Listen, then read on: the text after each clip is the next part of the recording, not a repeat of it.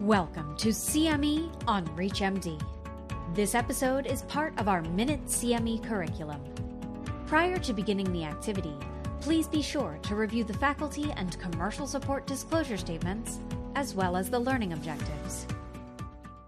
This is CME on ReachMD, and I'm Dr. Michael Thorpy. Here with me today is Dr. Clete Kushida. Let's talk a bit about switching therapies. We know that patients with narcolepsy are often on various types of medications for their narcolepsy, and we may want to change patients from one type to another. In particular, now that we have 3 forms of oxybate, maybe we want to change patients from one form of oxybate to another.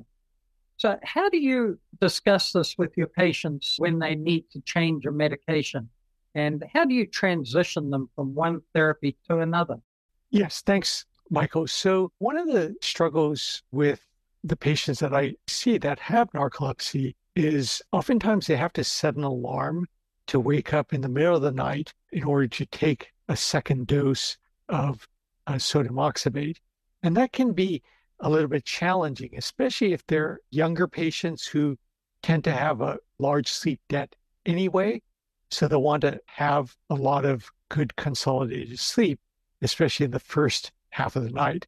So for them to wake up after about 2 to 4 hours before they sleep can be a challenge. So that's definitely an opportunity to be able to transition them to a once nightly sodium oxybate LUMRYZ. And by doing so, that should help to minimize their ability to have to wake up in the middle of the night to take the second dose. And in addition, there's also the risk of, especially with older individuals, waking up in the middle of the night, and then they would become a fall risk. They would also have a little bit maybe of sleep-related confusion coming out of deep sleep in order to make sure that they take the right dose. So for these reasons, having an alternative of a once nightly sodium oxybate formulation in the form of LUMRYZ definitely is an advantage. Now, we had discussed earlier that also in terms of sodium content for both Xyrem as well as LUMRYZ, it is higher than that which is found in Xywav. So if there is a patient that has high blood pressure that's uncontrolled, also possibility of congestive heart failure, and lastly, if they also might have hypertension-related kidney failure, those would be reasons to maybe consider a low sodium preparation such as Xywav. But for the vast majority of patients, that should not be a major consideration, because when we've looked at about 20 years worth of data, there did not appear to be a direct link between the use of sodium oxybate and cardiovascular risk. So, for the majority of people, it should not be a concern of those with narcolepsy in terms of their cardiovascular risk if they were to take Xyrem or LUMRYZ as opposed to Xywav. Good. Thank you for that, Clete. We have the 3 forms of oxybate, and in general, the dosing of it goes from 4.5 grams to 6 grams to 7.5, and the maximum dose is 9 grams. And with the Xyrem and the Xywav, it generally is taken 2 divided doses.